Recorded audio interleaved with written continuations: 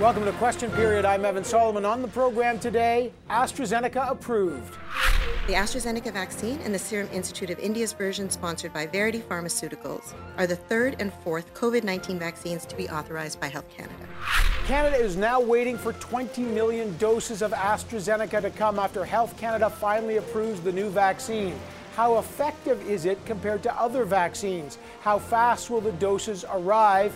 And is another vaccine on the horizon as well? We'll get all the information you need to know from the Health Canada Medical Advisor, Dr. Supriya Sharma, and then the Minister of Procurement, Anita Anand, joins us. Plus, military meltdown. It's clear that the Department of National Defence, the largest department in the Government of Canada, has an ongoing and serious problem that must be addressed. When there is a problem at the top of an organization, it is reasonable to suspect that there is a problem throughout. The current Chief of Defence Staff choosing to step aside because of these allegations demonstrates that the military and that the government takes extremely seriously any allegations of the sort. Why is Canada's top military leader, Admiral Art MacDonald, suddenly under investigation and stepping aside as the Chief of the Defence Staff after just 2 months on the job? Can the military really properly investigate itself? Who knew what, when? We'll talk to the Defense Minister, Harjit Sajjan. Plus, spring election. In a minority parliament, the government doesn't have the sole power to decide when we go into an election. The opposition members have a role to play, both in providing confidence for the House, but also by being able to function appropriately to deliver the help to Canadians that Canadians so seriously need. With new vaccines arriving and a federal budget potentially weeks away, is the opposition preparing for a spring election? And what will their pitch be to Canadians? The Conservative leader, Erin O'Toole, joins us on that and lots more. And then, are provinces actually ready for the sudden deluge of vaccines? Why are some so far behind? We'll take that to the scrum. This is Question Period. Let's go get some answers. Well, it's a vaccine game changer. The approval of the AstraZeneca vaccine by Health Canada on Friday means Canada's mass vaccination timeline just got a massive accelerator. Canada has ordered 20 million doses of the vaccine. It's a 2-shot dose, and it does not need that same cold storage conditions as, say, the Pfizer vaccine, so it's more portable and more flexible. But it's also less effective. It's only 62% effective compared to about 94-95% effective for Moderna and Pfizer.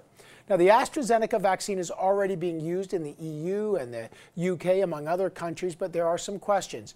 Is it safe for people over the age of 65?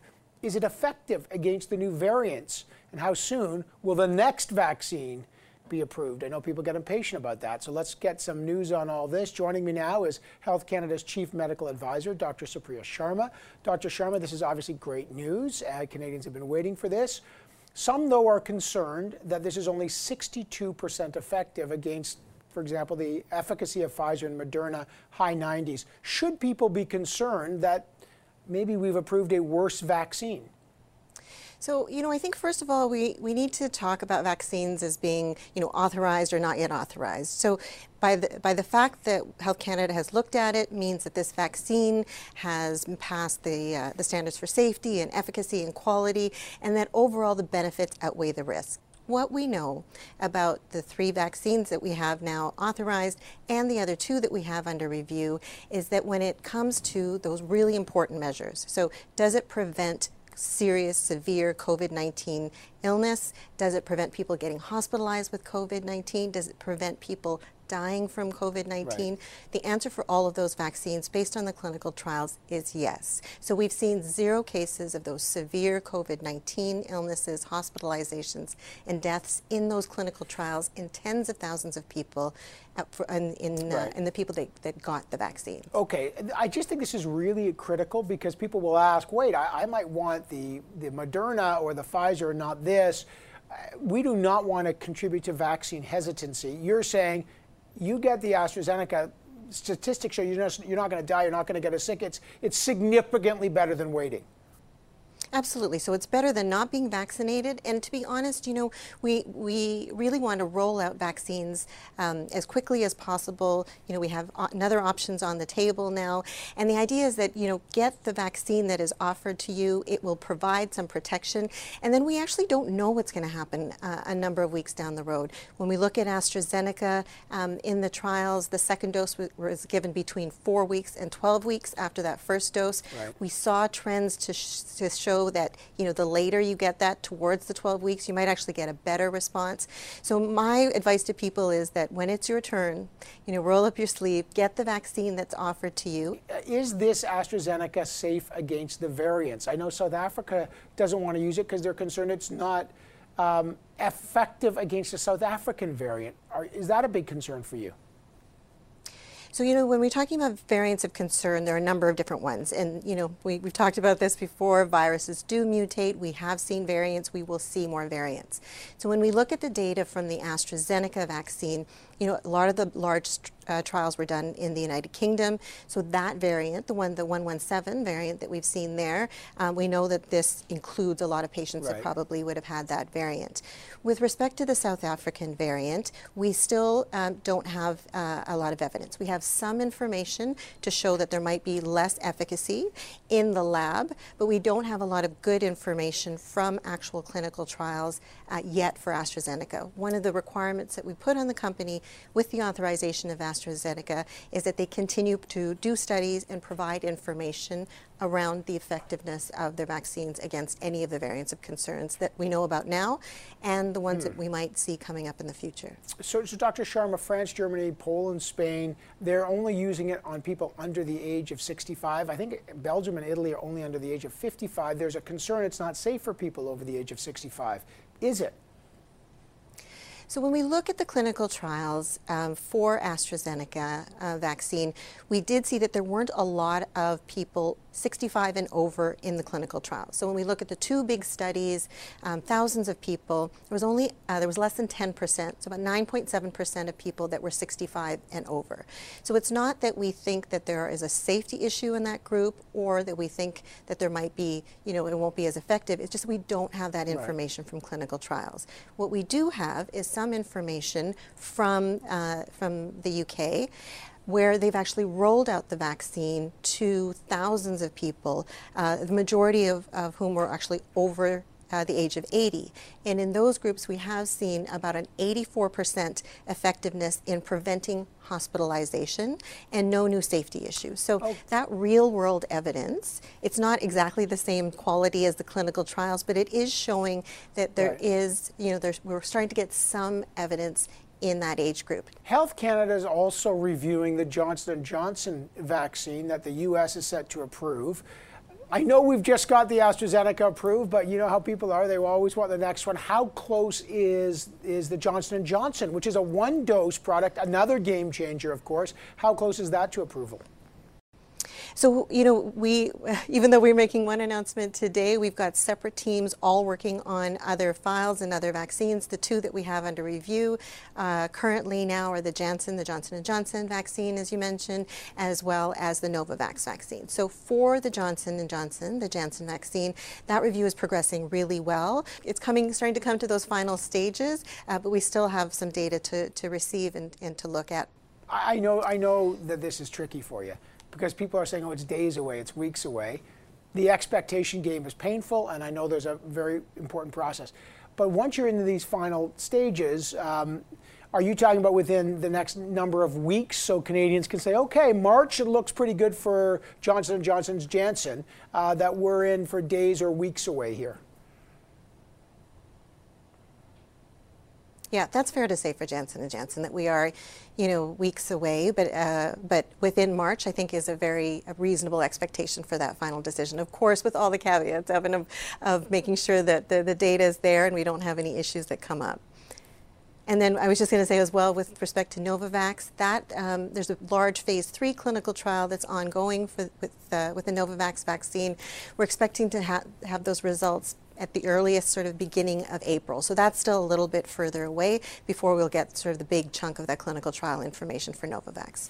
All right, I got to leave it there this morning. Dr. Supriya Sharma, well, listen, Great news, AstraZeneca approval. I really appreciate you joining us and giving us the information about it. Thanks so much. Thank you. Okay, so now that the AstraZeneca vaccine has been approved, which is great news, when will you be able to get it? And now that Canada is expected to surpass its end of March target of 6 million vaccine, with the Prime Minister announcing an additional 500,000 on Friday, will this accelerate the federal government's timeline of every Canadian getting a shot by September? Let's find out. Joining us now is the Federal Procurement Minister, Anita Anand. Minister, great news. I know a lot of work goes into this. When will this AstraZeneca vaccine, now it's been approved, when will it finally arrive in Canada and in what numbers? Well, thanks for having me on, Evan. And you are exactly right. This is wonderful news. First of all, we have the third vaccine candidate approved by Health Canada, being AstraZeneca. And we have a deal with the Serum Institute of India for the delivery of the AstraZeneca vaccine. In the coming days, we expect to see 500,000, the first tranche of 500,000 doses coming into this country. And we will continue to accelerate that number over the next weeks and months. And in particular, we have 2 million doses in total coming from India as part of our AstraZeneca batch of doses. That's in addition to the 20 million AstraZeneca doses that we have under contract. And which is great. There's a lot of numbers floating around, so I just want people say, okay, didn't we order 20 million, but now we've got this batch from India. So the 20 million, are those made in the States, and then you've got this 2 million from India. So you say the 500,000 from India are coming in the coming days, so maybe some this week. Can you just give us the rollout when then the big tranche of the 20 million start arriving? Let me break it down for you, Evan, and thanks for asking the question. So, as I said, it's a diversified portfolio of vaccines. We have ordered 44 million doses of Moderna, 40 million doses of Pfizer. Those would be arriving by the end of Q3 at the very latest. We'd have 84 million doses in this country. Now with AstraZeneca, we have 20 million more doses under contract with AstraZeneca, and then 2 million more doses of AstraZeneca via the Serum Institute of India. And so what you are seeing is millions of doses available for Canadians, and within the next weeks, 500,000 doses of the AstraZeneca vaccine will be arriving from India. We are just finalizing those details now, but they will definitely be arriving prior to the end of March, and I'm very hopeful within the next days and weeks, and I'll provide that detail as soon as I have it. Look, you've taken a lot of heat, and your government takes a lot of heat because, Canadians watch U.S. television, and the U.S. is, vaccinating 1.5 million people a day. The UK is way faster. I know they're using, and there's a real fear about the variants coming and that we're way behind. We're like 52nd in the world. And so you face some legitimate criticism on procurement on that. Are we going to is Canada going to move up that timeline now with the arrival of AstraZeneca and these doses? Are we going to climb up and start catching up? Well, of course, my focus is on procurement and procurement of vaccines for Canadians, and that's why we put in place our diversified portfolio to ensure the maximum number of doses delivered as early as possible for Canadians, and that's exactly what we will see over the coming weeks and months.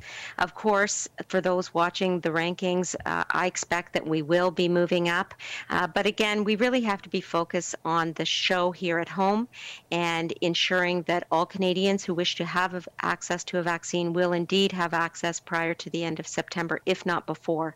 And that's exactly what we're working on every single day at procurement. Okay, well, maybe more news coming in March with Johnson & Johnson, but AstraZeneca gets the approval. That's a game changer. Thanks, Minister. Always appreciate it. Thank you, Evan. Take care. Our country is extremely vulnerable to a third wave of COVID-19.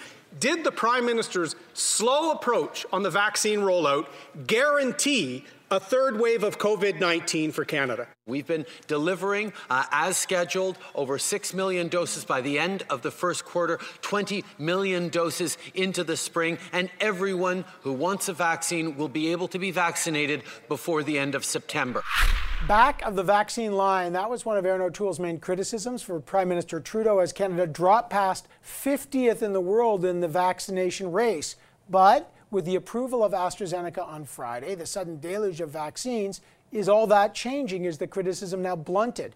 Mr. O'Toole also recently put forward a motion calling China's treatment of the Muslim minority Uyghur population a genocide. This got the support of all the opposition parties and also over 60 Liberal MPs, but the Prime Minister and most of his cabinet didn't even bother to show up for the debate.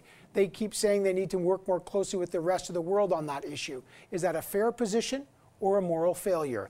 To talk about that and lots more, we are joined now by the Conservative Party Leader of Canada, Erin O'Toole. Mr. O'Toole, great to have you back on the program. I got to start with vaccines because obviously big news about AstraZeneca. You've long argued that Canada will not be able to meet the Prime Minister's vaccination targets, but with these new vaccines coming, more Moderna, more Pfizer, Canada's now, according to the government, on place to beat those targets. Were your criticisms misplaced? I actually hope the government meets its targets, Evan. We need people vaccinated so we can turn the corner on COVID and get our economy moving, reopen, unite families again. So I want them to succeed. When I said back of the line last fall, it's because they weren't releasing details on the contracts or the timelines. And we've seen throughout the last few months, we've trailed where other countries have been, and that's been disappointing. But we want them to succeed. AstraZeneca, that's good news. How they're going to deploy that, what age groups and these sorts of things. These are questions we have, but overall it's good. We pushed him to call Prime Minister Modi, for example, to see if we could get some supplies from India. It looks like some of those vaccines will come from there. So that was the opposition doing our part to try and get a better result together. What would you be doing differently on the economic front? Because you've been asked before, you said, look, I support most of these programs.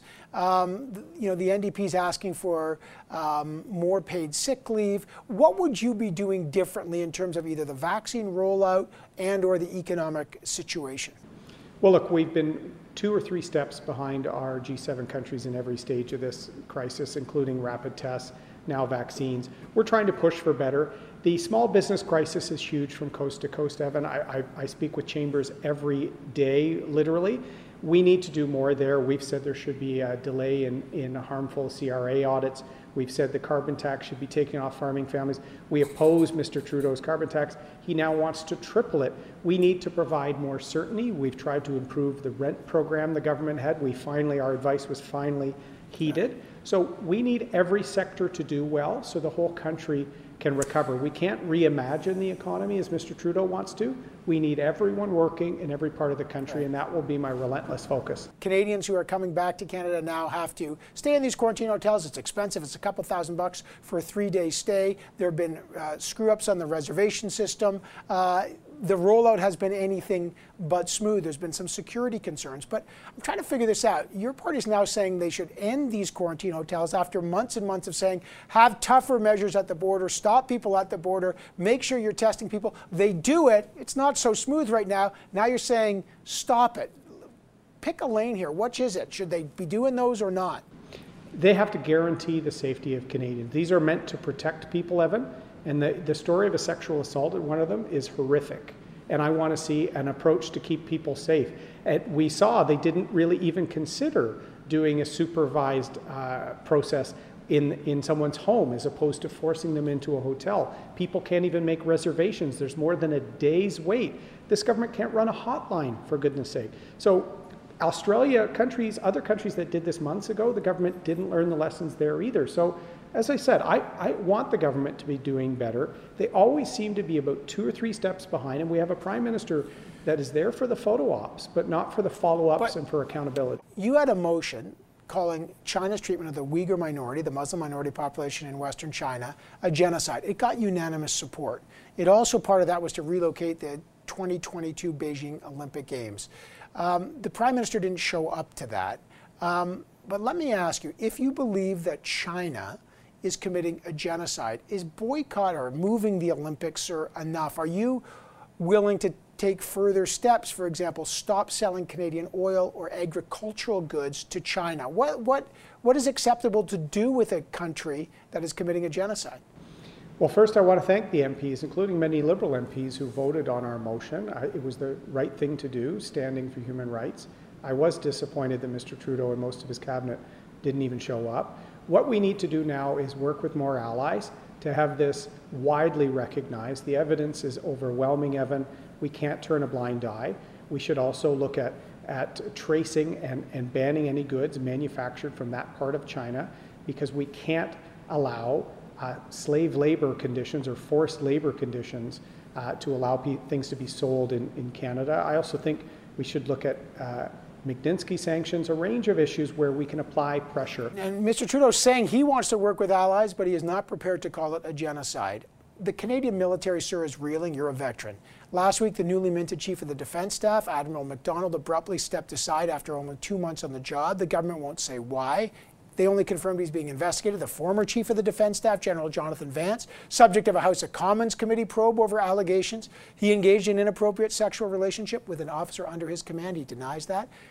What needs to happen here? What are your questions about the absolute mess at the very top of the Canadian military? We need swift action, Evan, and I've said we need an independent investigation. We have to take it out of the chain of command. It is unprecedented. 2 chiefs of defense staff in the last few months have been under most serious allegations.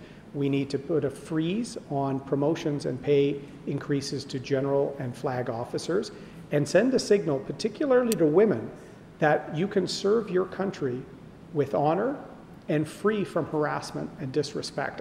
As a veteran, I'm proud of the Canadian Armed Forces, and I want it to be that beacon for everyone. So this is serious. These are measures I've pushed for. The Canadian Armed Forces needs to be a place for all Canadians to feel they can put their country first. So we need swift action. There's a chance there's a spring election, right? It's a minority government. The Liberals are going to finally get a budget after almost 2 years.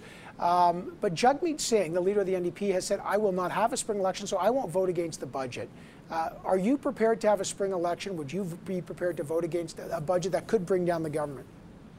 I think Jagmeet's smart. We need vaccines before we need a vote. I've been saying this for some time as well. We've seen from Newfoundland and Labrador, Evan, when a Liberal government tries to take advantage of some timing with an election and it turns into turmoil. We need vaccines and arms. I want the government to succeed, as I've said, so that we can tackle the rebuilding and the economic issues after. Yes. We have to get the country vaccinated before we're worried about votes. And I would hope that Mr. Trudeau sees that the health and well-being of the population comes before the health of the Liberal Party. All right, I got to leave it there this morning. Great to have you back on the program, sir. Thank you, Aaron O'Toole. Thank you, Evan.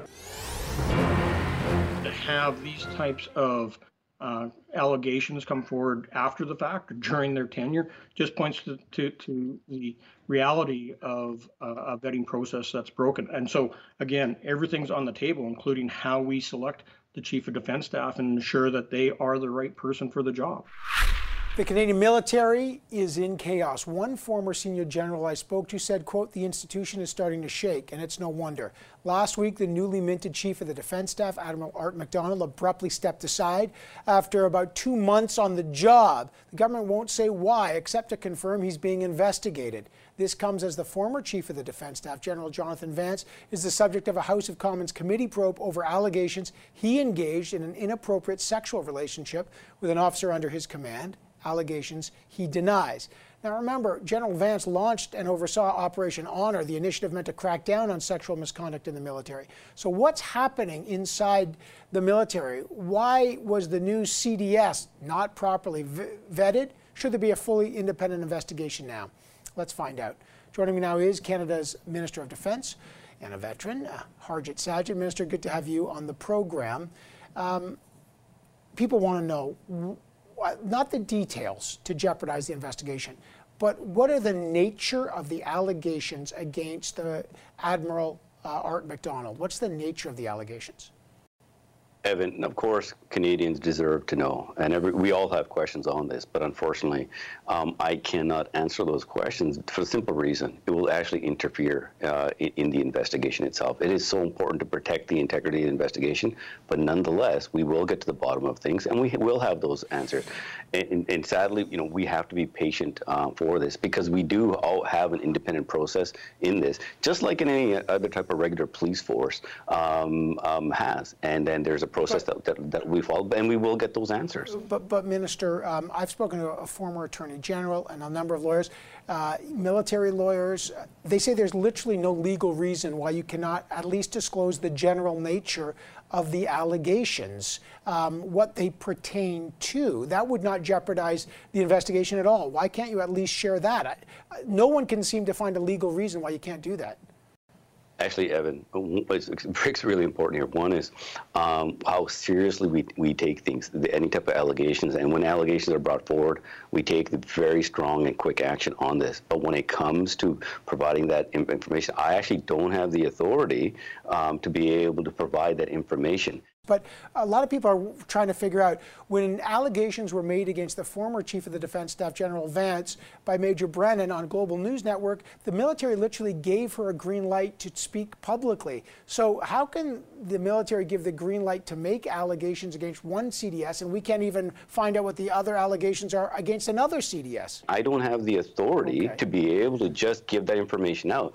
But it is so important, Evan, to protect the integrity of the investigation, because ultimately, this is about protecting the people who are finally coming forward, to making sure that their allegations, when they come forward by their own choice, that they're able to share them freely, and that things are taken seriously, they're investigated, and then if it does come to any type of court action, that the proper justice can be done. I agree. There's a balancing need of transparency when two former chiefs of the defense staff are under some kind of allegation. But now the opposition is asking questions about you. When were you, let's specifically talk about Admiral Art McDonald, when were you specifically made aware of allegations against the new CDS who had not even been on the job barely 2 months? I learned of them recently, and as was stated before, Admiral McDonald, once it was learned that the CFN-NIS investigation was launched, he was informed of it. He stepped aside, and that's the action that we have been taking. And that's what we're trying to emphasize here. When we learn of something, we take immediate and strong action. But it was after the change of command. And we obviously, because we're talking about the most highest level of the position in the military, Canadians want rightfully and expect answers. And we are going to get to the bottom of this. This is why we're going to be conducting an independent investigation. It's not part of the criminal investigation to get to the bottom of this, and it'll be independent of the chain of command, so that we can have those answers for Canadians, but more importantly, for all the Canadian Armed Forces members, for some of them who are actually who are finally coming forward. So you keep saying it's an independent investigation, but the military is essentially investigating itself, and its two highest members, General Vance and Admiral. No, actually. But hold on a second. Remember, the investigators report to the VCDS, the Vice Chief of the Defense Staff, whose office is like down the hall from the Chief. Don't you think, like was the case in the Governor General, there should be a truly independent investigator, not part of the military, to investigate the two highest ranking members of the military? So what I'll say here is this. First of all, CFN, so the military police does report to the Vice Chief of Defense Staff, but CFN-NIS does not. They're actually independent of the chain of command when it comes to investigations.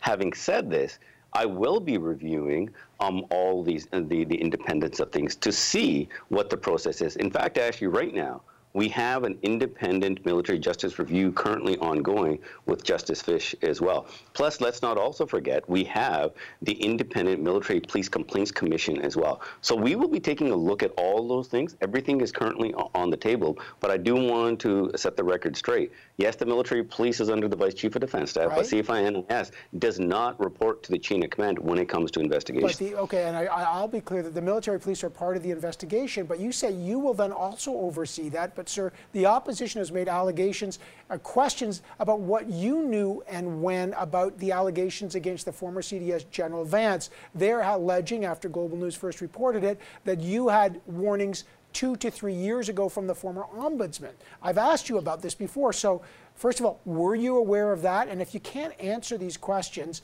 and because they might be implicated in the investigation, how can you even be part of this or oversee this investigation? Evan, first of all, I am not part, when it comes to looking at what happened, that's got nothing to do with the criminal investigation. It's to look at what has actually taken place. What I can tell you about General Vance's allegations there. All right, I got to leave it there, Minister. I really appreciate your time this morning. Thank you, sir. Hey, thank you, Evan. The AstraZeneca news is absolutely great news today. It's a game changer. We need all the vaccines we can get, but adding a third vaccine to our rollout plan does add complexity. Well, the vaccine cavalry is finally coming. Health Canada has approved the AstraZeneca vaccine, and the government has ordered from 3 different sources almost 24 million doses in total. And as we learned earlier in the program from Dr. Supriya Sharma from Health Canada, Canada could also approve the Johnson & Johnson vaccine in March. So the September timeline of every Canadian getting vaccinated is looking very much like it will be moved up. But are the provinces ready for the big deluge of vaccines? Can they handle the rollout? Why is there still so much confusion as to who gets it and where should you get it? The Scrum is going to talk about the politics of the vaccine rollout. Colin DeMello is the Queen's Park Bureau Chief for CTV News. He joins us this morning. So does Marika Walsh, a political reporter for the Globe and Mail in Ottawa. And our special guest this round is the family physician and assistant professor of medicine at Queen's University, Dr. Michelle Cohen. Good morning to everyone. Doc, let me just start with you, and thanks for your frontline work. Look, the vaccines are finally pouring in. In your province where you work in Ontario, people can't even book an appointment on the so-called portal because it's not ready until mid-March. Well, people in Quebec, people in Alberta are already doing that. Is there confusion, do you find, in the system in terms of the ability to actually roll out all these vaccines that are finally arriving? It's extremely confusing. So people are calling our office on a daily basis now, or every time the government puts out a message about vaccinations, people are calling our office. But in particular, when they're being assured on the news and on the radio and by press conferences that they're going to be able to book their vaccination with their family doctors, that there's a certain timeline that they're going to be vaccinated by spring, is very confusing because we have no information to offer them. And that's pretty much true of family physicians across the province. We've not been informed of any plan. We've not been involved in any plan. And we're the place that people are going to call when they're confused about the messaging, because we do vaccinations all the time. We do flu shot campaigns every year. We do childhood vaccinations and other preventative health. So of course people are going to be contacting us to try to figure out what's going on. But the problem is we've been given zero information from the province, so we have no information to hand out. Clearly something's not filtering down, Colin, and now that you've got AstraZeneca, which, by the way, can be used in doctors' offices, it doesn't need to be in an office like a cold storage freezer. What do you make of the rollout? Can Ontario, as an example, handle the big deluge? Yeah, they should be able to, but that being said, I mean, there's been a lot of confusion so far in terms of how the rollout in this province is going to go. It's the same thing for a lot of provinces, right? Because they're still waiting for information, the people at home, for when they're going to be able to get their shot or when they're at least going to be able to sign up for those shots. But here in Ontario, at least with the AstraZeneca vaccine coming online, the feeling is they'll be able to do concurrent vaccines, those, 60 to 80, plus those 60 and below at the same time, and be able to take those vaccines to the doctor's offices as well. So they're hoping that that overall timeline will be able to be shortened now that AstraZeneca has come online. Okay, Marika, let's get to the politics of all this, which is your specialty. The government has been hammered almost January and February. Too little, you can't procure them. Now they're saying, okay, we're going to beat the targets. The opposition said you're never going to beat the targets. How does that play out politically for the federal government and for the opposition? Well, we're seeing this pendulum swing, right? When the government's on the up and having a win, it's putting the pressure on the others and vice versa. So right now it looks like the momentum is swinging towards Prime Minister Justin Trudeau and his government. But even his own ministers were saying, they wouldn't say for sure that we will beat that September timeline. So they also are showing some caution, but they're clearly very optimistic with the news that was announced on Friday, and they're expecting more to come. Yeah, Doctor, you actually wrote an article saying confusion and the blame game. The provinces blaming the federal government blaming the provinces, and everyone pointing their fingers. You argue it's actually a political strategy. What do you mean by that?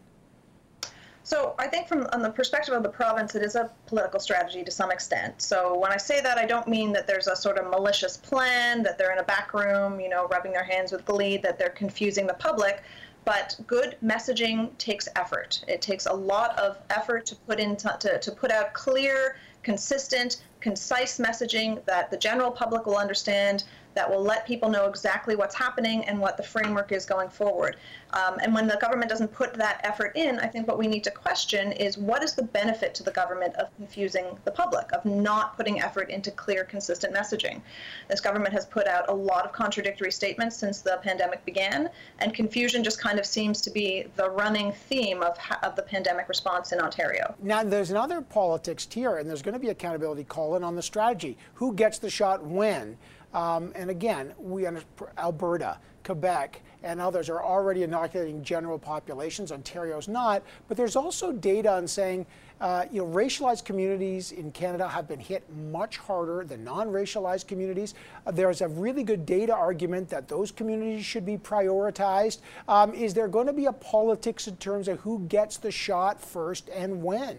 Well, I mean, that's going to be the bottom line. I mean, largely over the last few months, I think those provinces that have been feeling the pressures of the pandemic try to deflect a little bit, and they saw, a way to kind of deflect a little bit of blame to the Justin Trudeau government. But now, some of them are looking like emperors without their clothes, right? Because the vaccine is here. So that is going to be the bottom line for a lot of people at home. When can I get my vaccine? And frankly, across the country, not a lot of people have that answer right now. Yeah, and Marika, last word on this. That's going to be a ballot box question. Now, is there going to be a spring election?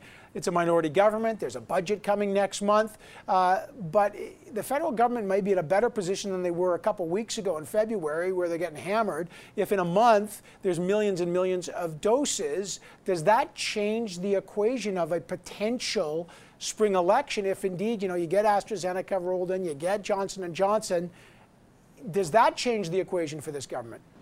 It absolutely changes the equation, Evan, but for that equation to fully be confirmed for the side of the Liberal Party in Canada, Justin Trudeau needs Doug Ford to deliver those vaccines. Justin Trudeau needs François Legault to deliver those vaccines. I don't think they're going to want to go to the polls if all they can say is, the vaccines are here, but they're not in your arms. People are going to want more than that. As Colin pointed out, people are eager to know when they will get the shots, what shots will they get, and how it will happen. And that's the question that needs to be answered and made very clear. All right, I got to leave it there. Dr. Cohen, I thank you for your work and for joining us this morning. Colin DeMello as well. I know, Marika, you're going to stay for the next panel. There's clearly something wrong with the Liberal government's vetting process. There seems to be a pattern of behavior with the government's appointed positions, whether we're talking about the Governor General or the Defense Chief. So the Canadian military is in a full-blown crisis, but it's one shrouded in secrecy and mystery. First, the former Chief of the Defense Staff, General Jonathan Vance, is the subject of a House of Commons committee probe over allegations he engaged in an inappropriate sexual relationship with an officer under his command. He denies the allegations. Now the man appointed to replace him just 2 months ago, Admiral Art MacDonald, he's stepped aside. He's also under an investigation, but guess what?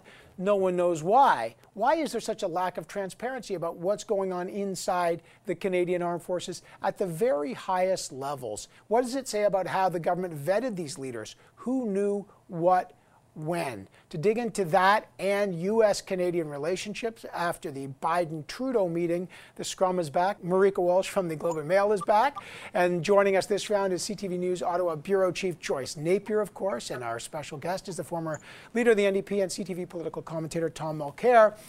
Good morning, everyone. Mr. Mulcair, you're a lawyer. Let me start with you. Any reason, Tom, why the Prime Minister and the Minister of Defense, who was just on this program, cannot tell any of us, cannot tell Canadians, why the Chief of the Defense Staff, Admiral MacDonald, is even under investigation? Would that really jeopardize an investigation, just that level of knowledge?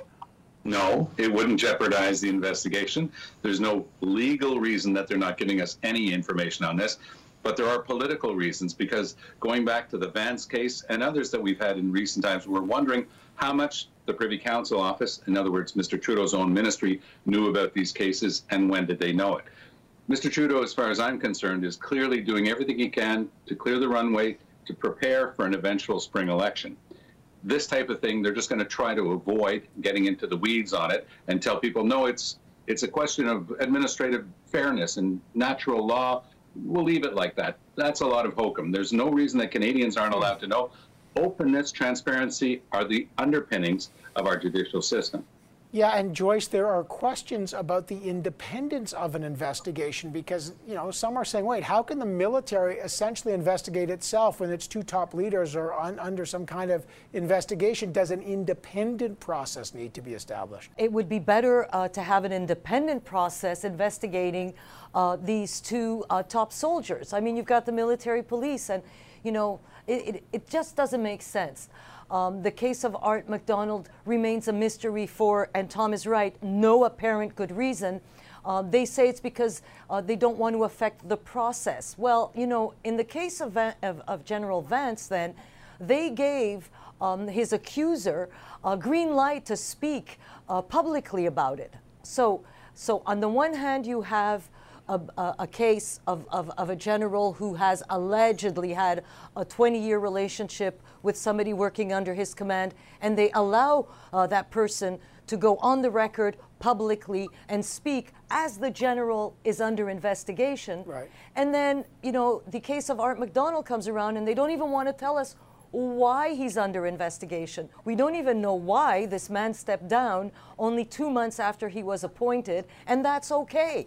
I don't understand why that is okay. That's an ongoing story. Tom, let me turn to Canadian-U.S. relations after President Joe Biden had his first virtual bilateral meeting with Justin Trudeau and importantly included his team. So there's a lot of good in that, I'm sure. But look, there were questions. Will the U.S. after that give Canada access to the U.S. supply of vaccines? That didn't happen. Was there going to be a reversal of Keystone? That was not realistic, but it didn't happen. No exemption from the Buy American concern. So it was warm, it was fuzzy, it was cordial. How do you measure it? Any tangible results you see coming out of this meeting? Well, the tangible result is we're talking to a close member of our family on a cordial basis once again. And that's the good part of this. It was nice to see President Biden and Prime Minister Trudeau and their closest collaborators around them talking openly and refreshingly about what we can do together, talking about the North American context. Your enumeration is completely right, but I do think that Mr. Biden is going to do one thing that's particularly good for future generations and Canada. He's going to force our hand finally on climate change because he's got a very clear plan and he's got no reason not to do it. He's not worried about his next election. He's going to join the Paris Accord and make sure that the United States meets all of its goals and targets. It's hard to overestimate having a close relationship with the U.S. president.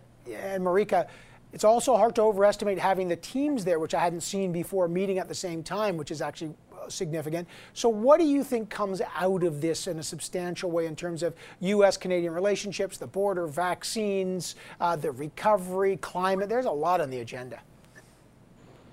Yeah, there absolutely is. I think that the Biden administration, its first month, has really showed Canada that it's still America first as the policy, but the Trudeau government stands to benefit in some ways with that policy, especially in the climate change field. And that's because one of the things that Justin Trudeau's government has pushed up against a lot as a criticism on climate change work is that it makes us uncompetitive with the U.S. And so if the U.S. is also moving in that direction, also putting same kind of costs on emissions, then that takes away an argument for the government also to move forward ahead. So I think that's what the government will be focusing on and highlighting, because I think the other thorny issues like the border, like vaccines, will remain, and same with Buy America. Okay, before I let you go, I'm just going to pick up on something what Tom said. You have said this for a long time, that you keep thinking that Justin Trudeau's trolling for a spring election. I know there's a budget here, but you know, Jagmeet Singh told me, and I think he's told all of us, he is not going to vote down this budget. So how does that happen? How do you get a spring election? He walks out of Rideau Cottage, hops into his limo, goes over to the Supreme Court, asks Chief Justice Wagner for a writ. That's what he has to do. We don't need the 3 or 4 now opposition parties to defeat the government to get an election. Mr. Trudeau can go over any time. They're not going to ask another party to try forming a government at this stage. Mr. Trudeau, in the past weeks, has taken care of language legislation, gun legislation, found an extra, specifically 12 weeks of CERB benefits. Do the math. Look at what he's been doing. I'm not saying it's guaranteed that that's what he's going to do, but I can guarantee you that that's what he wants to do, because he knows that it's only going to get more tight for him with regard to the Conservatives and Erin O'Toole as time goes by. He'd love to go now if he could, but he can't decently, but maybe in 12 weeks he can. I'm on team prepare, don't predict, because I predict everything but the future, but that's Yogi Berra. Tom Mulcair, Joyce Napier, Marika Walsh.